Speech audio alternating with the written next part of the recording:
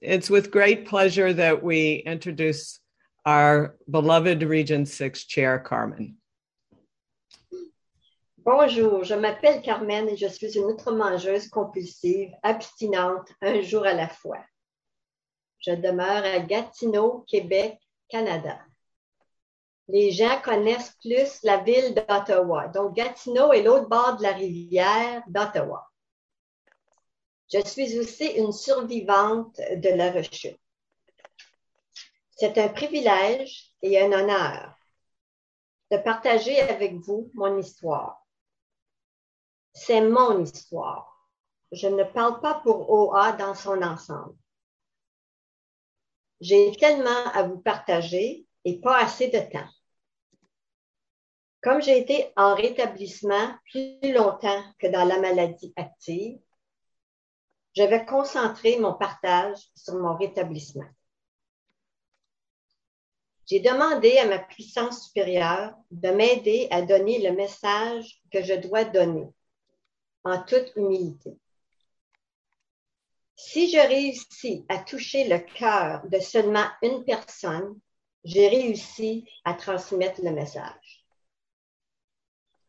Je vais commencer par me qualifier comme outre-mangeuse compulsive en vous décrivant une journée typique avant OA. J'étais infirmière, moi, dans le milieu hospitalier. Et puis, j'ai toujours déjeuné, moi. Donc, je déjeunais le matin. Après ça, du commencement de mon travail à la pause café, je pensais à qu'est-ce que j'étais pour manger à la pause café. On s'entend que ce n'était pas des aliments santé. De là, en sortant de la cafétéria, je regardais le menu et de la pause café au dîner, je pensais à qu'est-ce que je mangerais pour dîner. À la fin de la journée, en sortant, j'arrêtais à la boutique de l'hôpital, m'acheter des cochonneries à manger dans l'auto. Quand j'arrivais à la maison, j'avais caché les enveloppes ou les sacs et je les jetais à la poubelle une fois rentrée à la maison. Ensuite, si ce soir-là, c'est moi qui préparais le souper, je mangeais des biscuits pendant que je préparais le souper parce que je suis fatiguée et ça ne me tente pas. Par le temps que c'est le temps de m'asseoir pour le souper, je n'ai pas vraiment faim, mais je ne veux pas que la famille le sache. Donc, je m'assois et je mange. Ça peut arriver que je finissais les assiettes de mes enfants.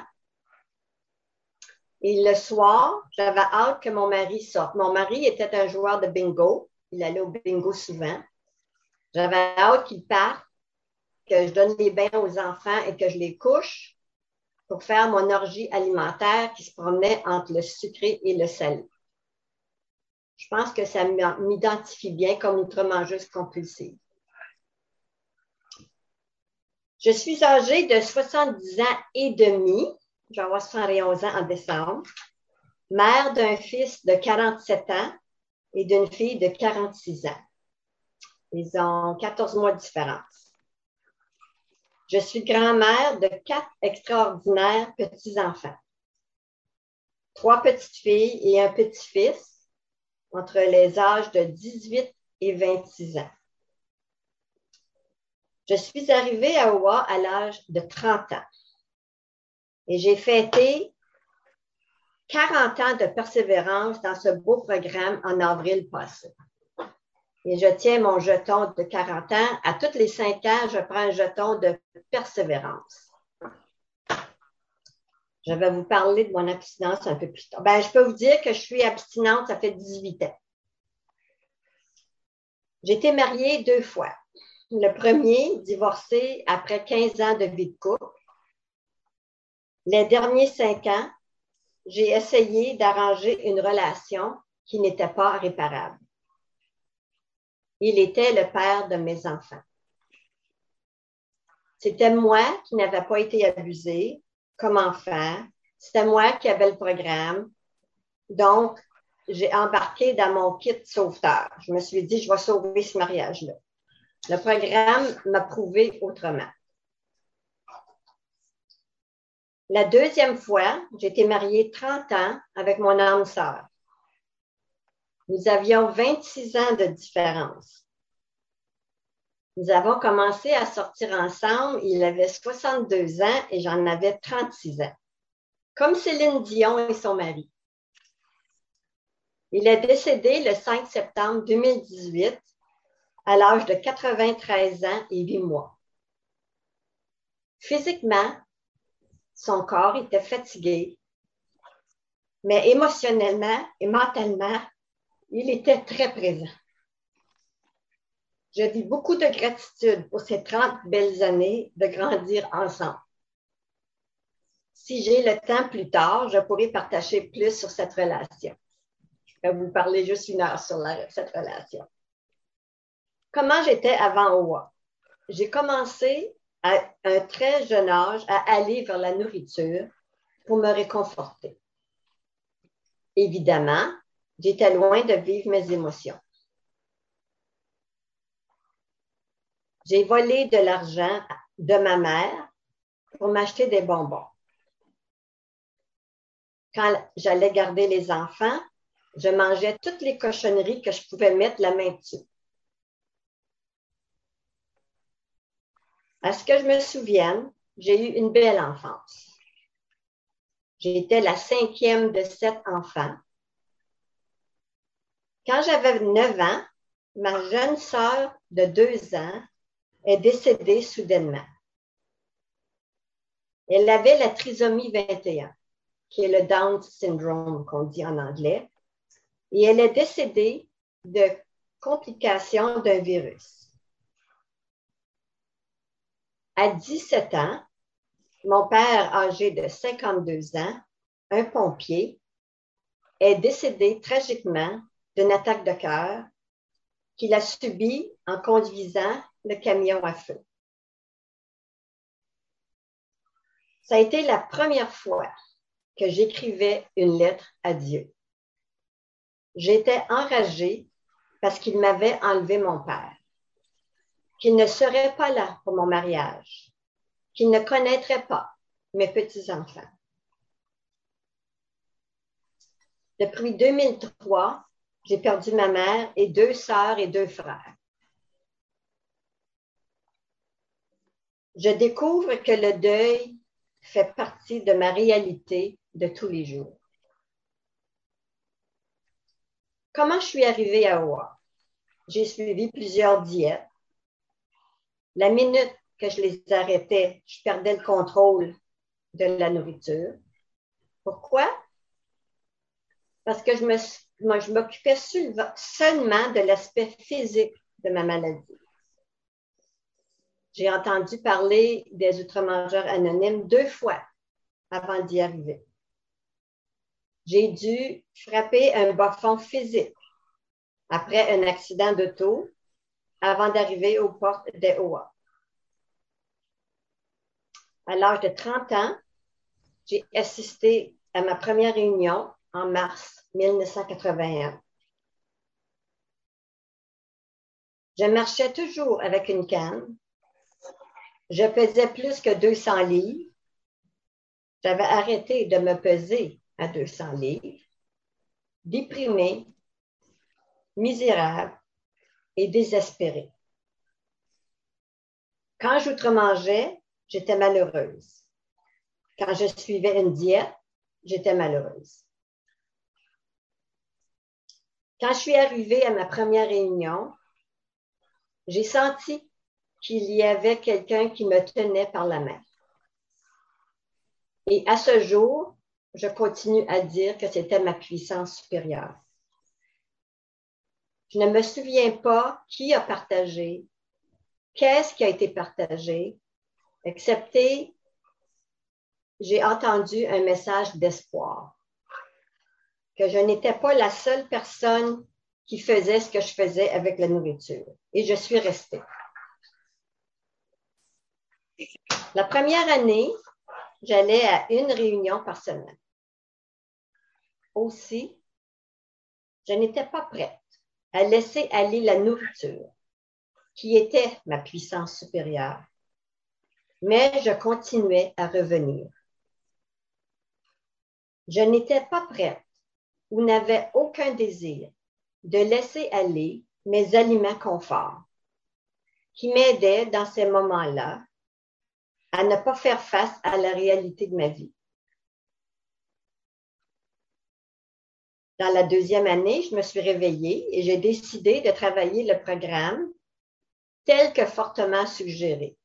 Vous savez qu'on ne vous dira jamais « fais ci, fais ça », mais on va dire « je te suggère ». Je me suis trouvée une marraine, j'ai commencé à faire plus de réunions et à travailler les étapes. J'ai aussi commencé à faire du service. C'est un outil que je pratique encore aujourd'hui.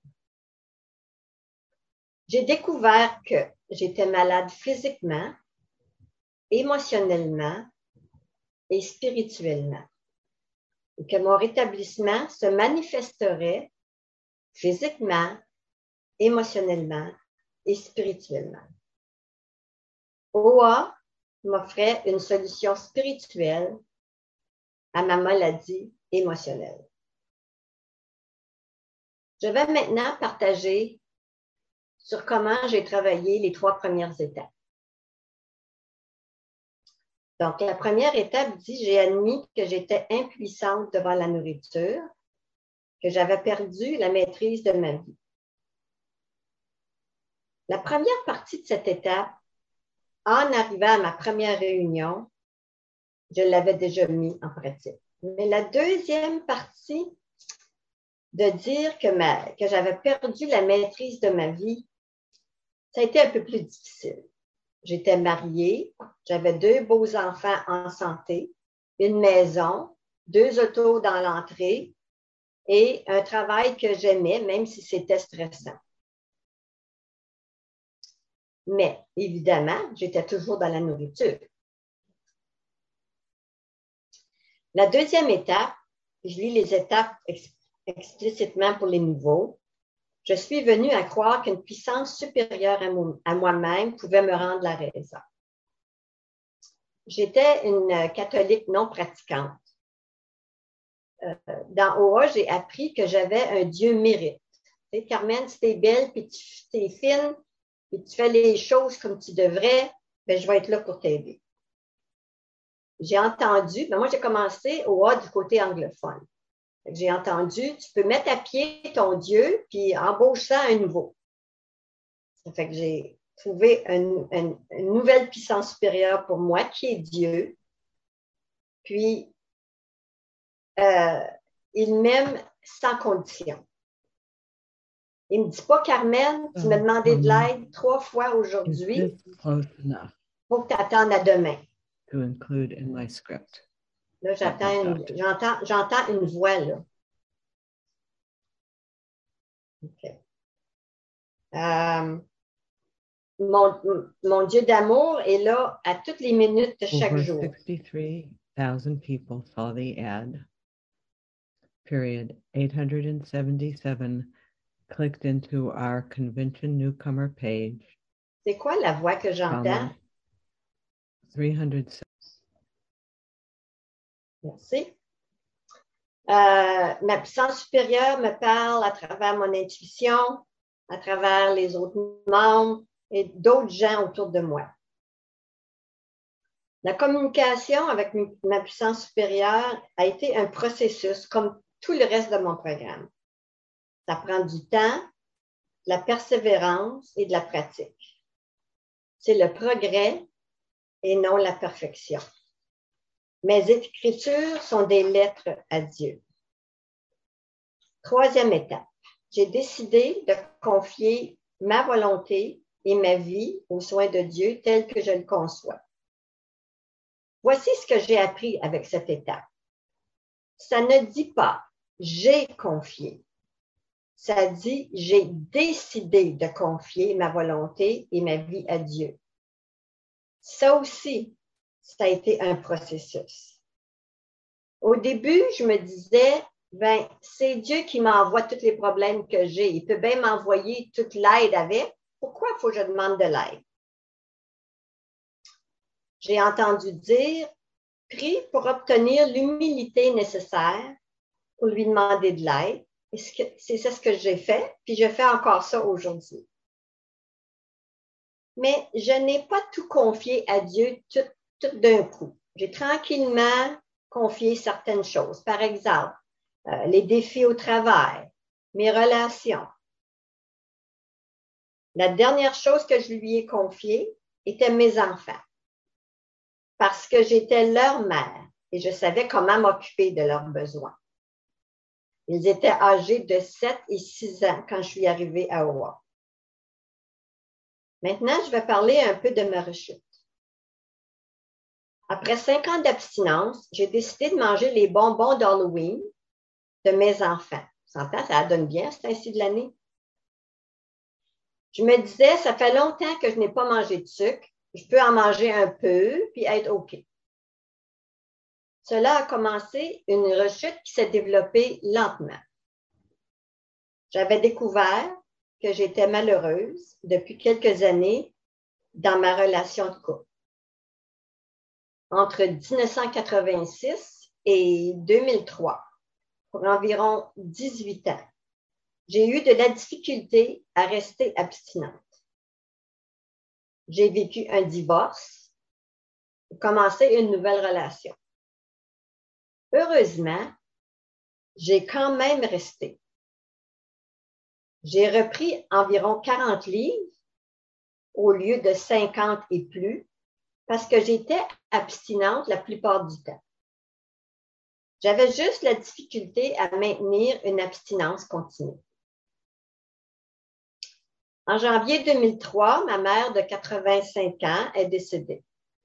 Pas longtemps après son décès, je suis devenue abstinente. Je suis imparfaitement abstinente depuis 18 ans. Comment suis-je aujourd'hui? Physiquement, je maintiens ce poids depuis au moins 15 ans. C'est super de faire dans mon linge d'une saison à l'autre. La taille et la forme de mon corps ne me regardent pas. Les chiffres sur le pèse-personne ne me regardent pas. Je m'occupe de ce que je mets dans ma bouche et je prends cela sérieusement. Émotionnellement et spirituellement, je suis constamment en découverte et en transformation de la personne que ma puissance supérieure veut que je devienne pour lui être de service avec le meilleur de mes capacités. Si je ne vous parle pas des étapes 4 à 9, cela ne veut pas dire qu'elles ne sont pas importantes. Je n'ai juste pas le temps d'en faire l'élaboration. Je vais donc vous partager comment je vis quotidiennement les étapes 10, 11 et 12. Une fois que j'avais complété les 3 premières étapes, j'ai appris que je pouvais facilement commencer à pratiquer les 11e et 12e, tout en continuant le travail de la 4e et 5e étape. Pendant longtemps, la 10e étape dit « Nous avons poursuivi notre inventaire personnel et promptement admis nos torts dès que nous nous en sommes aperçus. » Pendant longtemps, j'ai pratiqué la 10e par écrit. Maintenant, quand une situation se présente, instantanément, je reconnais quels défauts de caractère qui ont fait surface et je dois examiner avec l'écriture si j'ai une amende à faire. Si je suis incertaine, je me donne 24 à 48 heures de réflexion et de prière. Après ce temps, si la situation me dérange toujours, c'est un signe que j'ai une amende à faire. Souvent, je dois demander à ma puissance supérieure pour l'humilité et le courage de passer à l'action et faire mon amende. Parce qu'on s'entend qu'il faut mettre l'ego de côté quand on a une amende à faire. La 11e étape dit, nous avons cherché par la prière et la méditation à améliorer notre contact conscient avec Dieu, tel qu'on le conçoit, lui demandant seulement de connaître sa volonté à notre égard et de nous donner la force de l'exécuter. Aujourd'hui, je suis en contact presque tout le temps avec ma puissance supérieure. Au réveil et au coucher, je lui parle. Je vis dans la gratitude constamment. Je donne un petit exemple vite fait. La semaine passée, je magasinais pour mes agendas pour 2022. J'ai trouvé celle que je préfère et je me cherchais un agenda sur une période de 2 ans pour mon travail de la région 6 et j'en ai trouvé un. L'an passé, j'avais beaucoup de difficultés à en trouver un. Des petites choses comme ça, je dis merci, mon Dieu. Environ à tous les 2 jours, je prends le temps de m'asseoir et passer du temps avec ma puissance supérieure en écrivant, en faisant de la lecture, etc. Après tant d'années, et cela a pris du temps, j'écoute ma petite voix à l'intérieur de moi, qui est ma PS qui me parle. Puis elle me parle constamment. La 12e étape dit, ayant connu un réveil spirituel. Comme résultat de ces étapes, nous avons alors essayé de transmettre ce message à d'autres outre-mangeurs compulsifs et de mettre en pratique ce principe dans tous les domaines de notre vie. La base de cette étape est de transmettre le message. Je pense que j'ai commencé à pratiquer cela très tôt dans le programme, en travaillant avec les nouveaux, en faisant de la publicité, etc. Et de mettre en pratique ces principes dans tous les domaines de ma vie, bien, ça prend toute une vie pour apprendre ça. J'apprends encore. Je vous ai parlé de certaines étapes. Maintenant, je vais vous partager comment je me sers de certains outils, parce que je ne pense pas que j'ai le temps de partager sur tous les outils. Mais mon préféré, évidemment, c'est le service. Et c'est écrit en quelque part dans notre littérature, soit dans le gros livre des alcooliques anonymes ou dans le 12-12 DOA, ça dit que le service n'est pas optionnel. J'ai commencé à faire du service très tôt dans mon groupe d'appartenance, surtout l'hiver. J'avais tendance à ne pas vouloir repartir de la maison pour aller à une réunion. Donc, si je prends un engagement, c'était important pour moi de faire mon engagement, ben, ça me forçait à aller à une réunion. J'ai aussi commencé à m'impliquer au niveau de mon intergroupe. Je suis maintenant plus impliquée au niveau de l'intergroupe francophone de l'Outaouais. Aujourd'hui, avec les réunions virtuelles sur Zoom, je peux assister à des réunions dans les 2 langues. Je fais aussi du service au niveau de la région 6. J'ai beaucoup aimé remplir le poste de représentante à la région 6 et de la déléguée à la conférence d'affaires des services mondiaux.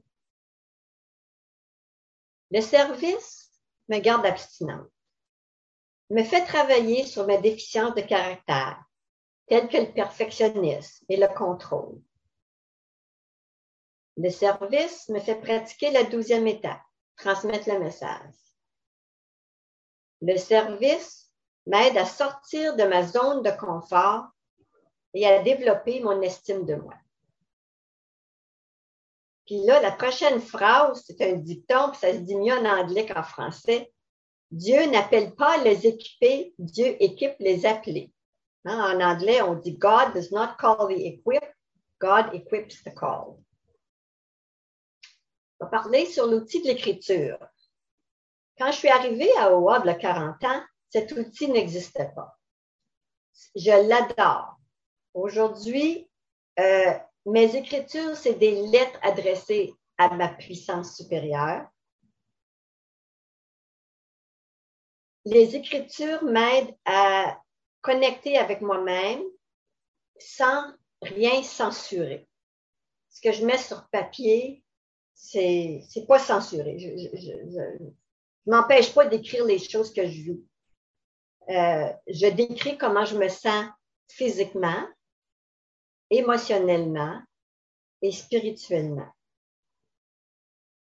J'ai écrit... Carmen, that's 10 minutes left. Thank you. J'ai écrit 5 choses pour lesquelles je vis de la gratitude et je donne mes inquiétudes à ma puissance supérieure et je lui demande l'aide que j'ai besoin. Donc là, je vais arrêter là, puis je ne continuerai pas sur les outils. La prière de la sérénité dit que je demande la sérénité d'accepter les choses que je ne peux changer.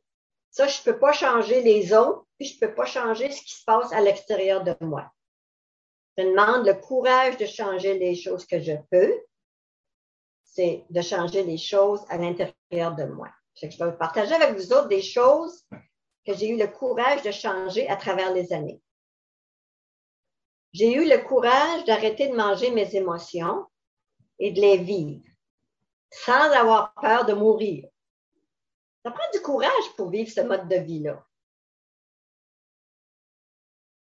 J'ai eu le courage, à la 3e étape, de prendre la décision de confier ma volonté et ma vie à une puissance supérieure qui me convenait et de laisser ma puissance supérieure être en charge de ma vie. J'ai eu le courage de faire la première fois, ma 4e étape, de découvrir la personne que j'étais et de devenir la personne que ma puissance supérieure voulait que je sois. J'en ai fait plusieurs 4e étapes en 40 ans. J'ai eu le courage de faire ma 5e étape en dévoilant tout sur moi, le bon et le mauvais, à un autre être humain. J'ai eu le courage de retourner à l'école quand j'avais 2 enfants parce que je voulais une meilleure qualité de vie de famille. Je travaillais des 12 heures dans le milieu hospitalier. J'étais en train de me brûler. J'ai retourné à l'école. J'ai dû prendre des congés sans solde. Ça prend une grande confiance dans une puissance supérieure que financièrement, ça va quand même bien aller. J'ai eu le courage de demander le divorce du père de mes enfants parce que je n'étais pas heureuse dans une relation qui a duré 15 ans. J'ai eu le courage de refaire ma vie avec un homme de 26 ans plus vieux que moi. Qu'est-ce que les gens vont penser? Un sugar daddy, on dit en anglais. Les défis que cette relation a représentés et les cadeaux que cette relation m'a apportés. J'ai eu le courage de laisser mon mari partir car son cœur ne fonctionnait plus, mais que son mental était très bien. Aujourd'hui, j'ai le courage de continuer à faire ma vie sans lui. C'est la première fois de ma vie que je vis seule. J'ai le courage de donner du service dans OA à un niveau plus élevé que les groupes. J'ai le courage de persévérer à vivre ce mode de vie, un jour à la fois, pendant plus de 40 ans. La persévérance est le principe de la 10e étape. Ça signifie de ne jamais délaisser le programme, qu'importe à quel point la route est chaotique. On s'entend que la réalité de la vie, c'est d'avoir des hauts et des bas. La vie n'est pas parfaite parce que je vis un programme des 12 étapes. Nous avons un dire. N'abandonne pas avant que le miracle ne survienne. Et n'abandonne pas non plus après que le miracle se soit produit. Parce que nous devons continuer à donner ce que nous avons reçu. Je peux juste vous dire que quand mon mari est décédé il y a 3 ans, j'ai recommencé à écrire sur papier, planifier ma nourriture à tous les jours. Et je continue à faire ça encore aujourd'hui. Finalement, Carmen, 5 minutes. Thank you. Finalement, depuis le décès de mon mari en septembre 2018, j'apprends à vivre seule pour la première fois de ma vie. Je suis dans la découverte et la transformation de qui je suis. Carmen, non pas la mère, la grand-mère, l'épouse, l'infirmière, la membroie. Seulement Carmen, la femme qui continue à marcher sur ce chemin vers un heureux destin. J'espère avoir transmis un message d'espoir et de persévérance et de ne jamais, jamais abandonner, de toujours persévérer. La persévérance m'a mené là où je suis aujourd'hui. Si vous éprouvez des difficultés, s'il vous plaît, ne partez pas avant que le miracle arrive. Tant et aussi longtemps que vous continuez à faire le travail qui est suggéré. Nous devons continuer d'être là l'un pour l'autre. Nous marchons ensemble sur ce chemin de rétablissement. Nous suivons les traces dans le sable de ceux qui nous ont précédés. Et nous laissons des empreintes pour ceux qui restent à venir.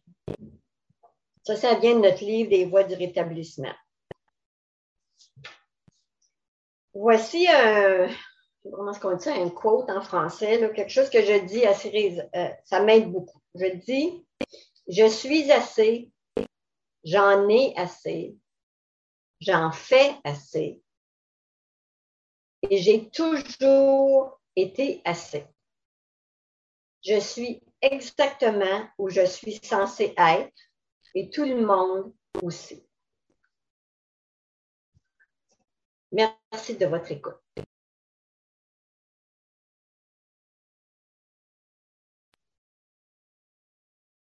Thank you so much, Carmen. Merci tellement à Carmen. Nous avons maintenant, je vais être sûre qu'on m'interprète. Rebecca, Rebecca ou Louise, qui m'interprète? OK. Alors, nous avons maintenant le temps pour des questions. Veuillez utiliser la fonction Q&A.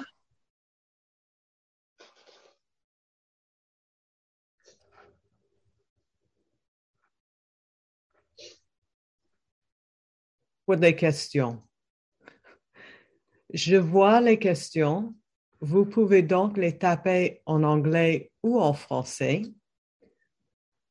Je les lirai à Carmen dans la langue de la question. N'oubliez pas d'utiliser le chat pour les commentaires de soutien et utilisez le Q&A pour poser vos questions. Alors, la première question. Carmen, can you hear me in English? Oui. I wonder how you managed to get your abstinence back after relapse. This is what this person is struggling with, and please respond in French. Bonne question. Comme j'ai partagé, j'étais plus souvent abstinente que pas. J'ai juste décidé de me concentrer encore plus sur mon programme. On s'entend quand que je perds mon abstinence, c'est pas la nourriture qui part en dernier, c'est les autres choses, arrêter d'aller à des réunions ou ne pas travailler, faire mon travail d'étape, pas faire mes appels. Fait que j'ai retourné à ces ressources-là, puis la nourriture a pris sa place. J'espère que ça répond à la question.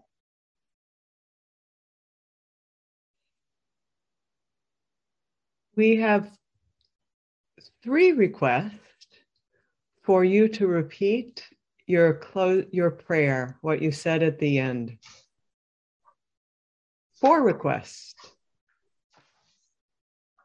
Okay, so maybe someone could type it up in the chat, maybe. Okay. En français, I'll say it in both languages. So, je suis assez. I am enough. J'en ai assez. I have enough. J'en fais assez. I do enough. Et j'ai toujours été assez. And I have always been enough. Thank you, Carmen. Oh, I'm not done. Oh. There's one last one. Je suis exactement où je suis censé être. Et tout le monde aussi. I am exactly where I am supposed to be. And so is everyone else. Thank you, Carmen. Hadassah put the comments in chat to host and panelist. Would one of the hosts put them out for all of the attendees, please? The next question is, did you argue with God when your husband died? No. No. My answer is coming in English in my head. I'm sorry. Because I'm getting emotional. If you want to answer in English, I will interpret after each sentence. I'm just looking for how to translate congestive heart failure. Il était en défaillance cardiaque. Ça faisait au moins 1 an. En juin, je le savais qu'il ne se rendrait pas à sa fête au mois de décembre. Nos fêtes étaient le 22 et 23 décembre, mais pas la même année.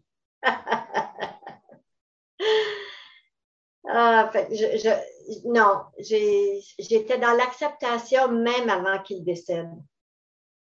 On l'a aidé. Il ne voulait pas partir. Les médecins, on l'a aidé à partir. Parce que les poumons, le cœur ne faisaient plus leur travail. Je vais arrêter là. Merci. Thank you, Carmen. The next question is about giving service. Can you tell us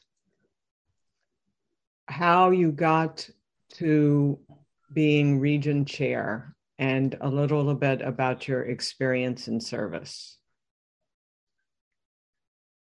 Ben, le service commence dans mon groupe d'appartenance. Arriver, ouvrir la porte, être présidente, être secrétaire, être trésorière. J'ai commencé un intergroupe en français, ben, pas seul, avec 2 autres personnes. C'était, je ne sais pas, c'était comment je suis devenue présidente, bien, même avant que mon mari décède, on m'encourageait à faire du service au niveau de la région 6, mais j'étais un peu devenue une proche aidante. Donc, je n'avais pas ce temps-là, mais j'ai été appelée par ma puissance supérieure, mon Dieu, après que mon mari est décédé, de faire du service au niveau de la région 6. Puis, je ne savais pas si j'avais toutes les qualifications, mais on m'a encouragée à appliquer et j'ai été élue. Puis, c'est un poste qui me fait grandir énormément. Il me fait beaucoup travailler mon perfectionnisme. J'espère que j'ai répondu à la question. C'est inné en moi, c'est c'est pas une question, je fais-tu du service ou si j'en fais pas. Je fais du service du meilleur de mes capacités, mais souvent, on apprend, on a des mentors, là. Les gens vont nous mentorer dans les postes qu'on va embarquer. On n'est pas seul, on fait même notre service, on le fait. C'est un we programme, hein? C'est un programme de nous. Je vais arrêter. Merci. Thank you, Carmen.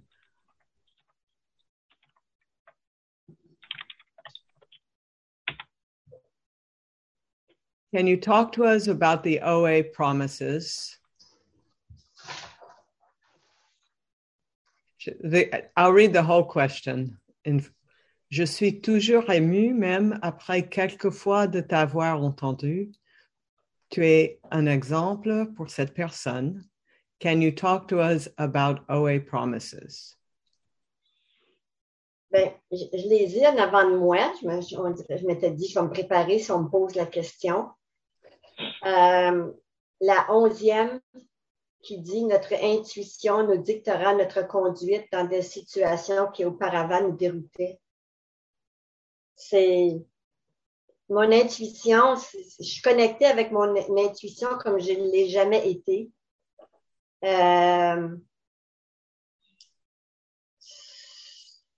Soudainement, la 12e, nous constaterons que Dieu fait pour nous ce que nous ne pouvions pas faire pour nous-mêmes. C'est comme Dieu a les guides. C'est comme le meilleur exemple que je donne à mes filleuls, c'est quand je donne à Dieu mes problèmes, je m'imagine avec un ballon et la corde. Puis, des fois, j'ai de la misère à laisser aller la corde, puis je vais aller le reprendre. Mais il faut que je laisse aller complètement le ballon avec les choses pour donner à ma puissance supérieure. C'est tout ce que ma PS me demande de lui donner. C'est comme si je n'essaie pas de contrôler, les affaires se font dans la douceur. J'espère que j'ai répondu à la question. Thank you. The next question is, how do you sponsor? And what has your experience in sponsoring been? Merci pour la question. Je marraine selon les besoins. J'ai 7 filleuls en ce moment. J'en ai pas qui sont des nouvelles. J'ai eu, dans les derniers peut-être 10 à 12 ans, des filleuls qui soit ont perdu leur marraine ou que leur marraine est décédée. Donc, ils ont déjà beaucoup de cheminement de fait. Donc, ça dépend des besoins. Comme en ce moment, j'ai une filleule avec qui je travaille avec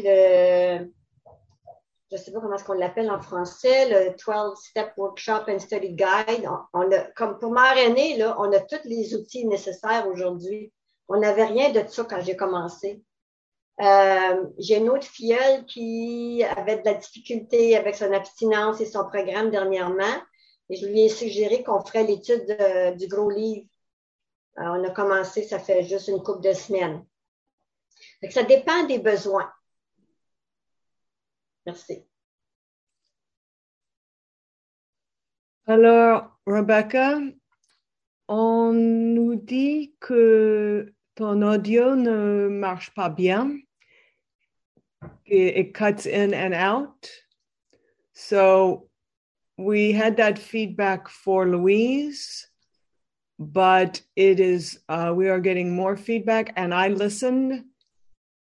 It sounds like you may have Wi-Fi problems, but if you could just speak a little closer to your microphone, okay? Pour tout le monde qui écoute en français, Louise, est-ce que tu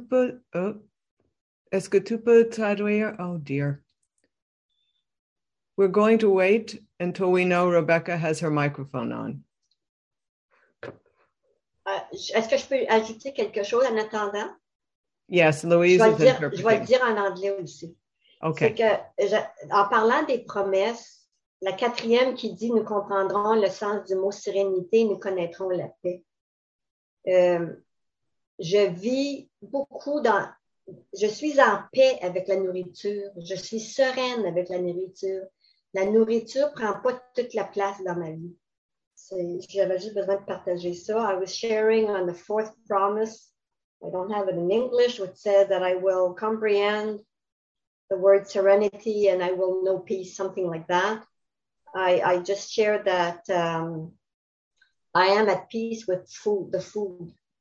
I don't struggle with it. I don't fight it. I just plan it and nourish my body with it. And that's a gift of the program, to be at peace with the food. Thank you, Carmen.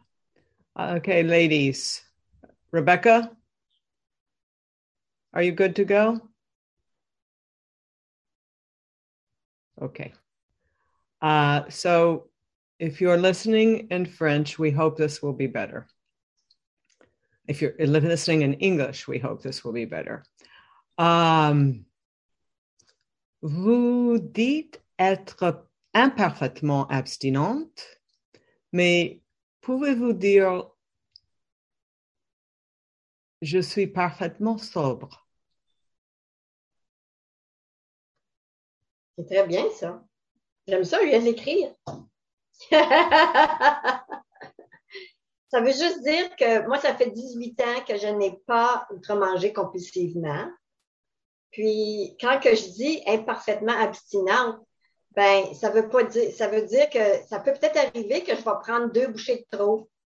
Puis là, je dirais pas, j'ai brisé mon plan alimentaire. C'est ça qui est pour moi l'imperfection. Merci. Okay, I heard somebody speaking in French and English there. What do you look forward to in the future? Interesting question.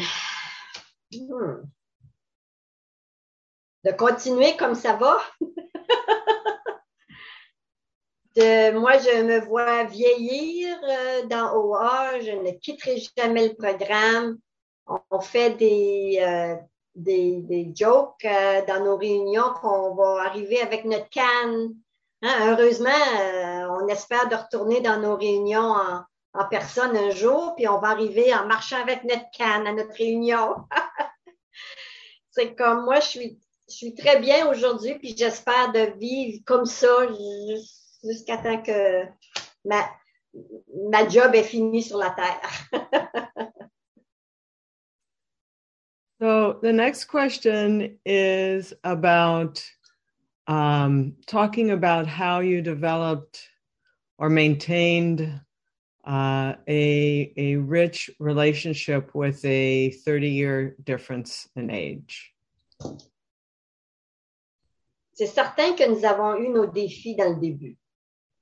Lui avait 4 filles et un garçon. La plus vieille était la même âge que moi. Ça n'a pas été facile dans le début. Heureusement que j'avais le programme, j'ai appris à prendre ma place et à dire « Je ne suis pas ta fille, mais je suis ta femme ». Aussi, ses enfants ont été élevés comme moi j'ai été élevée. Ça l'a aidé un peu. J'ai refait ma vie avec un homme que parler d'émotions, oublie ça. Dans sa première relation, c'est lui qui était le boss. Il a aimé, ce qu'il aimait en moi, c'était mon autonomie en tant que femme. Je peux vous dire qu'il a appris avec moi à exprimer ses émotions. Dans les derniers 10 ans à peu près. Je vais vous donner un exemple. Il me disait, tu veux que je te dise comment que je te sens? Je te sens. Comment je me sens? Je vais te le dire. Ça, c'est du progrès, là, pour un homme rendu à cet âge-là, à 80 ans, de commencer à parler d'émotions. Mais c'était l'amour de ma vie. Dans mon premier couple, j'étais pas en amour. avec le grand A, comme on dit, mais il était mon âme sœur. Et on a beaucoup grandi ensemble. Merci, Carmen. And I think this will be the last question. Quelques mots pour les nouveaux, s'il te plaît. Quelques mots pour les nouveaux. Ben, je pense que je l'ai dit à la fin. Lâchez pas. Trouvez-vous une marraine le plus tôt possible. Je sais qu'il semblerait que sur le Zoom, c'est plus difficile. C'est la dernière place. Si moi, je m'en vais, je vais mourir, je vais retourner dans ma maladie. Si ça ne serait pas de OA, je pèserais au-dessus de 300 livres aujourd'hui. Je serais diabétique, cardiaque, nommeli. J'ai rien de ça. Soyez patient avec vous-même. On ne peut pas tout comprendre en arrivant. Dans nos lectures en personne, on dirait qu'on le dit moins en Zoom. On dit va à 6 réunions avant de décider si OA est pour toi. Puis moi, je disais toujours va à des réunions au moins pendant 6 mois avant de décider si OA est pour toi. Puis il y en a qui décident qu'ils veulent retourner essayer d'autres choses puis reviennent. On va toujours être là. Merci, Carmen. Nous n'avons plus de temps pour les questions. Avant de remercier Carmen, je veux dire quelque chose pour les anglophones. Maintenant, nous savons ce que nos amis francophones doivent faire pour assister à ce congrès. Et je pense qu'on peut tous nous rappeler de penser à ceux qui ne parlent pas l'anglais ou ne le parlent pas comme leur première langue. Et je remercie surtout les interprètes et je vous remercie tous de votre patience aujourd'hui et j'espère que vous avez trouvé le même espoir et rétablissement en écoutant Carmen à travers les interprètes que moi j'ai trouvés. Veuillez maintenant vous joindre à nous remercier, Carmen.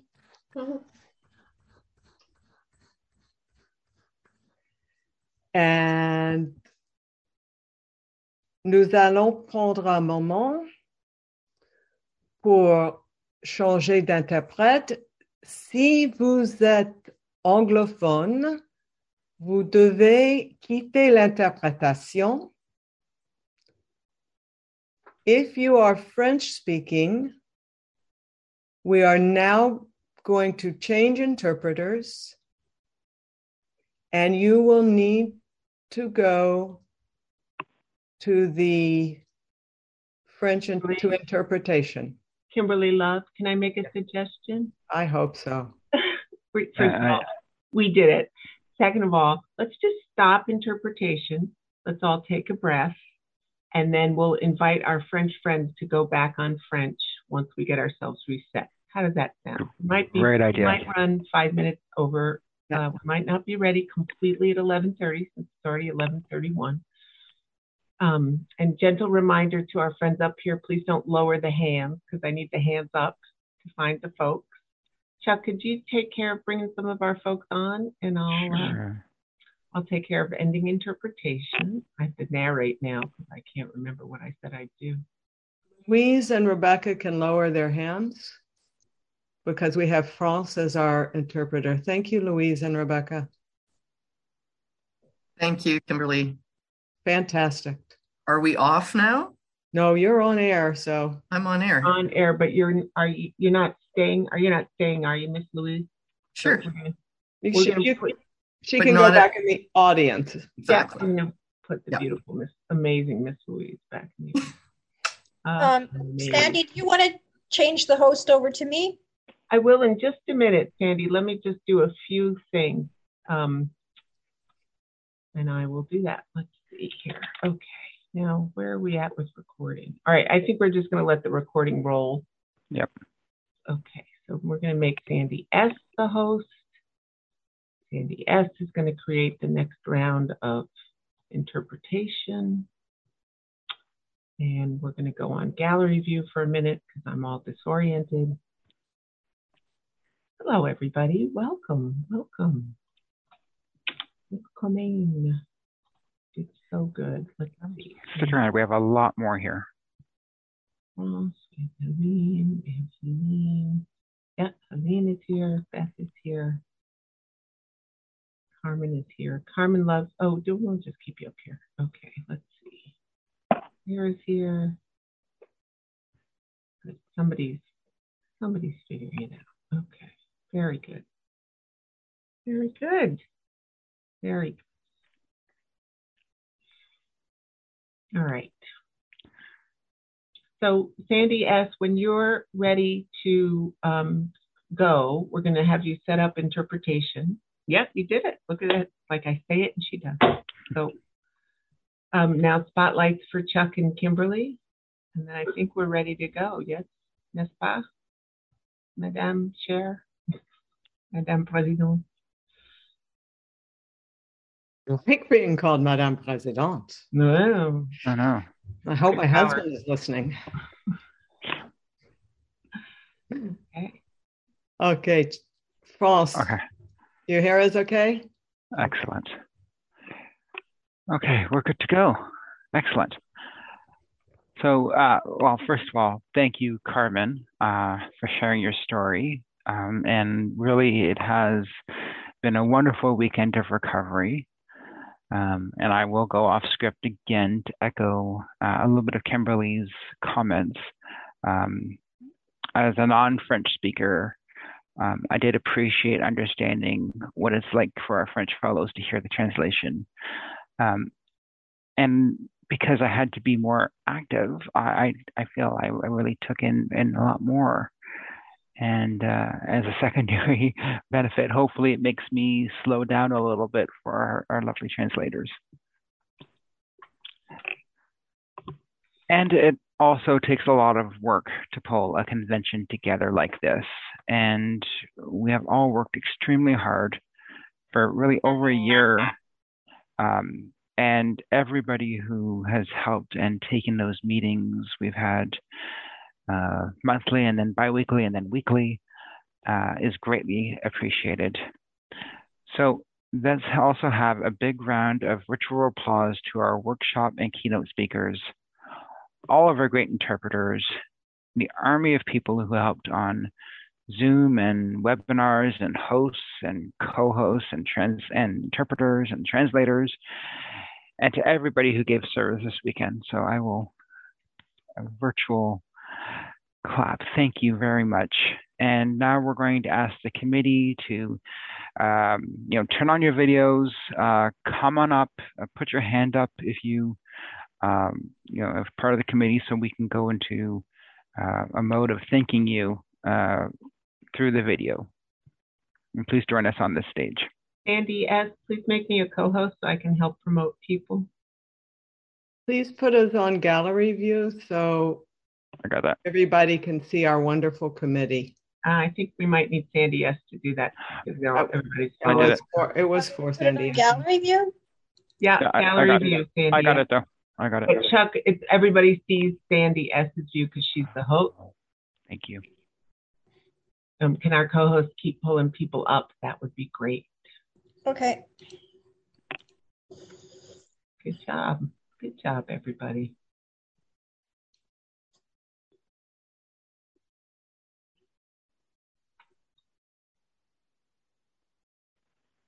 You can see this wonderful village of people.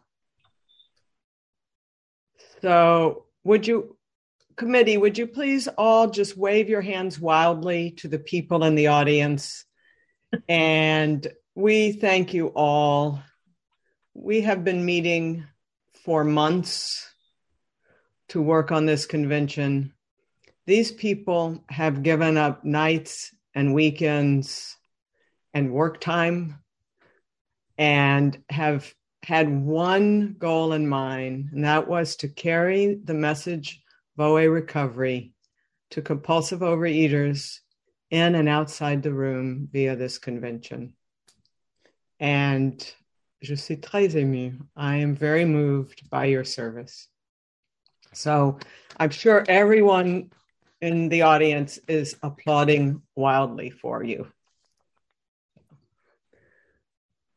Okay, thank you. Now, Sandy S., we can go back to presentation view, whatever that is.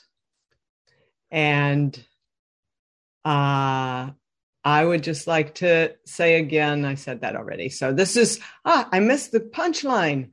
The work you have done, the committee has done together, is proof that together we can.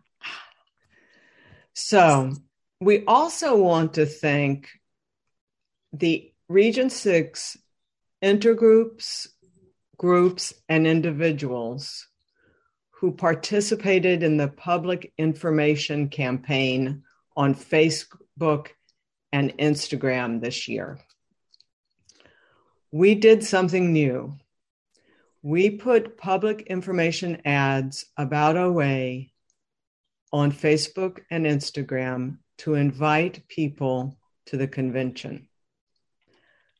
Because of you, our public information ads showed up in the Facebook and Instagram feeds of over 96,000 people. I get chills. 96,000 people. And we have had approximately 900 to 1,000 people who clicked into our convention newcomer page. And over 350 people have already sent us an email or Facebook messages. And that doesn't count everybody who has had conversations with OA service volunteers around the region, or those who will call OA in their local area because they saw the ad. I want to give a huge thank you to our social media campaign team and to all the volunteers in the intergroups who have been talking to interested people or chatting with interesting people this week. So now, Chuck, back to you. Yeah, so just to further that point, we have a poll because we love polls on Zoom. Can't do it in person, so we're going to add another poll. And this poll is asking you if you've been in OA for 6 months or less. And we will not do the Jeopardy music, but we will ask, just click yes or no to, and it would be great to see what results we have.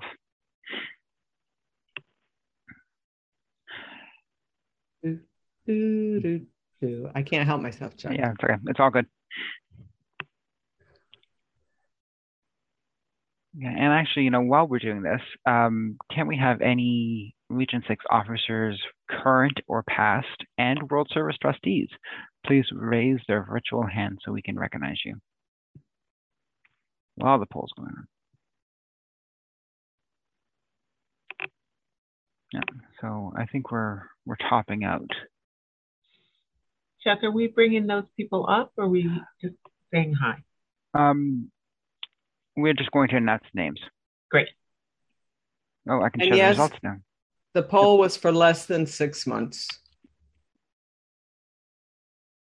So we could recognize our newcomers. And I'll share the results. Oh. I think it's pretty cool that, not only do these conventions, impact folks who have been in OA for a while, but we're also reaching out to newcomers who may not have seen another OA person live with these virtual meetings going on. So I think that's pretty neat to see. All right. So now, you know what? This is going to be hard, Chuck. We're going to recognize our current and past Region 6 officers and Region and World Service trustees. And I will announce a few, and we may announce people twice. So Margaret Ann, Debbie H., Linda B., and Beth B. You want to pick it up, Chuck, or shall I keep going? I'll keep going. Susan P., Karen H., Karen C., Linda B., I think I mentioned. Did I miss anyone? Raise your hand. Put your hand down if I got you. Raise your hand if I missed you. There's some in the attendees, Laura N., Ann A., and Don C. And Lindsay up here now. Thank you for our rusty trustees. Is that the expression for our past trustees, as well as our past Region 6 officers? We appreciate your service. So we are supposed to take it one day at a time and stay in the day. But I don't know. I'm going to think about October of 2022 and what we will be doing next year. I say this was so much fun. We should do it again next year. What do you think, Chuck? I think we should do it again this year, next year.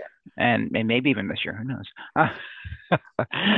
and really, I mean, we don't know if we're going to have a virtual convention, an in-person convention. We do know that in the fall of 2022, we will have a Region 6 convention. So we're working hard with hotels to determine if we can have a virtual, a hybrid, or if we need to have a virtual convention for next year. So we stay in the day, but we plan and work what we can do for the future. And that's all we know. But the great thing is that you're registered. We have your email address. We will definitely email you when we know what's going on, and I'll leave it at that. So,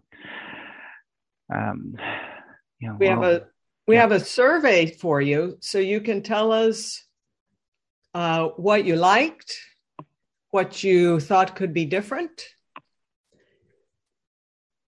If you listen to the French interpretation, you can tell us on the survey that you listened in French. And if you want to volunteer to have fun with the cool kids next year, there's a button for you to click and give us your name and contact information. We will email out the link, but we have put it in chat. And we ask that you take a few minutes after the convention or over the next few minutes to take time to fill out the survey. Okay, and finally, thanks again for everyone who did service, our amazing committees, and really to all of you for being part of this convention. And it's been another awesome weekend. We hope you have all enjoyed it. Remember, we have a gratitude after meeting in the Zoom room at 12:30. And Chuck and I hope you will join us there. Remember to be sure to take care of yourselves over the next few days. Even though we've been home all weekend, it's not always easy to return to the reality of chores, work, and non-OA interactions. Take the love, serenity, and recovery that you received this weekend home with you, and most importantly, pass it on. We now have, Chuck, are we going to show the video before or after the promise? You know what? We have time to do the video now. Let's do it. And then we can do the promise and close the meeting off. So, does somebody have the video queued up? I saw Margaret Ann is here. I can cue it up. Give me 10 seconds. Sandy C is on the case. Wonderful. We have two Sandys here today. Isn't that fun? That's a well-known fact. There's no such thing as too many Sandys. Oh. All right. Life is a beach. I'm going to take the spotlights off so that in the hopes that when I screen share, it works out better than I expect. So just bear with me here 1 second. Okay. All right. Some of the sound, it kind of goes up and down. Some people are louder than others. So let's try it. All right. So what did we pick? I picked that. That, and I picked that. I'm Margaret Ann. I'm a compulsive overeater, and I really have to share something. I miss my face-to-face meetings and retreats and workshops and conventions.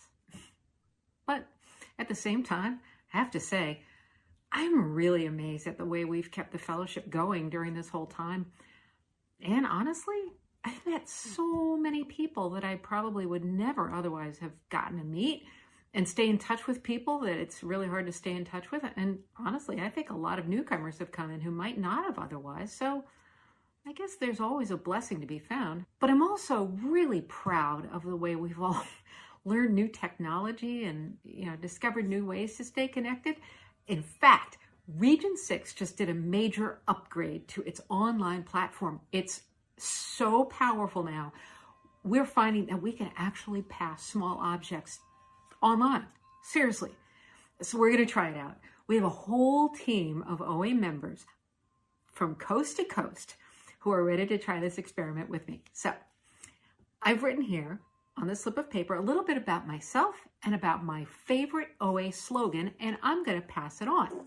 Going to kind of do a message in a bottle or in a God can. Maybe you have one of these. Well, it's a place that I write my questions and concerns and things that I need to turn over to my higher power, and I put them in here because I can't, but God can. But this time, I'm going to be passing it on to another member. Okay, hope they get it all right. God, this worked. This is from the internet. Oh, my God, it's a God can that came from the internet. How crazy is that? It's got something in here. Let's see.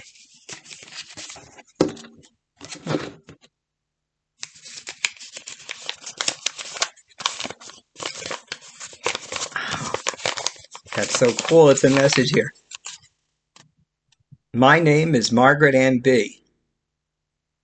I think I know Margaret Ann. I live in Cambridge, Massachusetts. I've been an Overeaters Anonymous for 31 years. And my favorite slogan is, come all the way in, sit all the way down. That slogan reminds me that anything I put ahead of working my program suffers when I don't work my program. That really is a good one. I like that. You know what? I'm going to see if I've got one. I got to try this. All right. Oh, what's this? Oh, this is good. All right.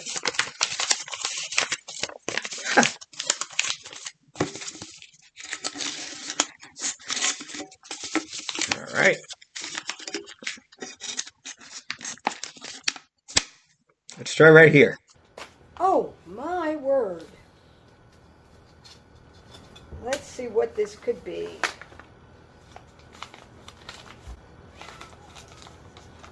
Thank you, Alan. My name is Alan B. I live in Westlake, Ohio, in Region 5. I've been in the rooms of OA for 45 years and 10 months with continuous abstinence for 35 years and 8 months. My favorite slogan is, I don't care if you killed your bird, I just want to know if you ate it. This means a lot to me as a sponsor in OA. I want to support my sponsees in recovery by achieving and maintaining their abstinence based on their plan of eating. I am not here to judge them. That's a very, very good slogan, and I can relate to that. I am impressed. 35 years and 8 months? Wow.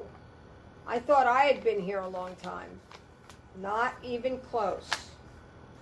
So let me pass on mine to the next person. There we go. Here goes my God can. Thank you. Let's see what the message is about. It's from Lauren N., who lives in Rye Brook, New York. Got here really fast. She writes, I've been in OA for over 7 years, 5.5 years recovered. My favorite slogan is progress, not perfection. It's important to me. I always thought I needed to be perfect to be loved. But thanks to this slogan, I know that progress is more important. I know the slogan is supposed to be spiritual progress, but for me, laying off the perfectionist thoughts has proven essential for my recovery. Oh, wow. I can empathize, Lauren. Let me get my recovery message and put it in. And since it's coming from Oregon, I got to send it rocket delivery. I think it went pretty fast. Oh, here it is. Let's see.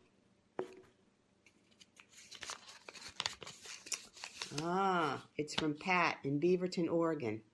No wonder it took a little longer. My name is Pat O.C. I live in Beaverton, Oregon, USA. I've been in OA for 11 plus years. My favorite slogan is, if you're not in a diaper, I can't change you.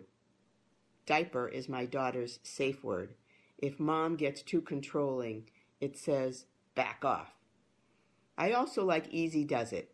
It helps me to pause, breathe, and take it in, rather than run around flapping my arms like Chicken Little. Thanks, Pat. That's really great. And I'll put my slogan in the can. And off it goes. Hope that can doesn't get stuck at the border. I'm in Canada after all, and you know how these things go. Oh, well, here it is. Okay. Here's my God can. Let's see who it's from. Okay, right now we have a message from Ellen C., who lives in West Roxbury, Massachusetts, USA. She's been in OA for 37 years. Her favorite slogan's one day at a time, and the slogan really makes, for her, abstinence and life so much more manageable and enjoyable. And I can imagine 37 years of one day at a time really does add up in a really positive way. And it's really inspirational. What I'm going to do is I'm going to write my message, and I'm going to send it over to Kimberly. Hey, Kimberly, think fast. Whoa, easy there. It's a God can. Let's see what we have here. It's from Chuck F. in Mississauga, Ontario, Canada. And Chuck has been in OA for 11 years. His favorite slogan is Keep It Simple, Silly. Here's what he has to say. I like this slogan because we have one day at a time in program. So I know that I need to KISS so that I can help run a simple program and a simple life. Let's not complicate things. So thank you, Chuck. Now I've got my favorite slogan here. I'm going to see if maybe I can be just a little more gentle as I pass it along its way to the next person. Got it? I really appreciate that. Let's see what this one says. My name is Kimberly C. I live in the Hartford, Connecticut area. As of this convention, I've been in OA for 35 and a half years. My favorite slogan is one day at a time. This slogan helped me because I could only get abstinent by reminding myself that I just needed to abstain for one day, just for today. I gave myself permission to leave OA tomorrow, but for one day, today, I would stay in OA and eat 3 meals, nothing in between, no sugar, one day at a time. Wow, Kimberly, that is such an important slogan. Okay, now I'm going to write my slogan.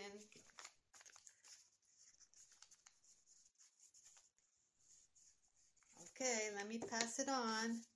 Here we go. Oh, what do we have here? Let me see. This is from Judy Kay, who lives in New York. She's been in OA for 41 years. Her favorite slogan is, I can do anything for 12 hours that would appall me if I had to keep it up for a lifetime. Here's what she said about it. It's important to me because my work hours were often long and stressful. I used to repeat this slogan many times when stuck in traffic driving to work. And now I am retired and I'm so grateful to OA for being there for me during those times. Well, you know, Judy, I can so totally relate to this. It was between this slogan and the one I actually picked when I was trying to figure out what to pick. This one I have repeated to myself so many times over the years because it reminds me that I can do anything a day at a time. And that's what has kept me in this program. I can do anything. It's not going to kill me. So thank you for reminding me about that, Judy. And now I am going to get my slogan that I did pick, and I'm going to pass it on, and we're going to keep this thing going. So back to you, Margaret Ann. Oh, it worked. It really worked. Talk about passing it on. Oh, well, so let's see what I got here. Oh, so exciting. Oh, okay. My name is Mary T. I live in South Salem, New York. I've been in OA for 22 years. My favorite slogan is, I do not carry burdens that are not mine to carry. This slogan reminds me that I am not in charge of or in control of others, and I am only responsible for my own journey. It keeps me humble and right-sized. Wow, that's great. Thanks, everybody. Well, talk about being humble and right-sized. You know, this is pretty amazing to see what we can do together that we could never do alone. Thank you very much. How about a round of applause for our everybody who contributed, and for our ACE Entertainment Chair for creating that and editing all of those videos. I mean, and showing the magic of all those videos being passed around the country. It was wonderful. So we're going to close now with the OA Promise. And I would ask everybody to unmute. Chuck is going to show this on the screen, and we will say the OA Promise together. Yeah, unfortunately, only the panelists can say it out loud, but we will all say it together, and I'll share it on screen in case you're like me and don't remember it by now. Put my hand in yours. And together we can do, could never do alone. No longer is there a sense of hopelessness. No longer must we each depend on our own unsteady willpower. We are all together now. Reaching out our hands for power and strength greater than ours. As we join hands, we find love and understanding beyond our wildest dreams. Coming back, it works if you work it. Remember, we have a gratitude meeting in 28 and a half minutes. See you there in the Zoom room.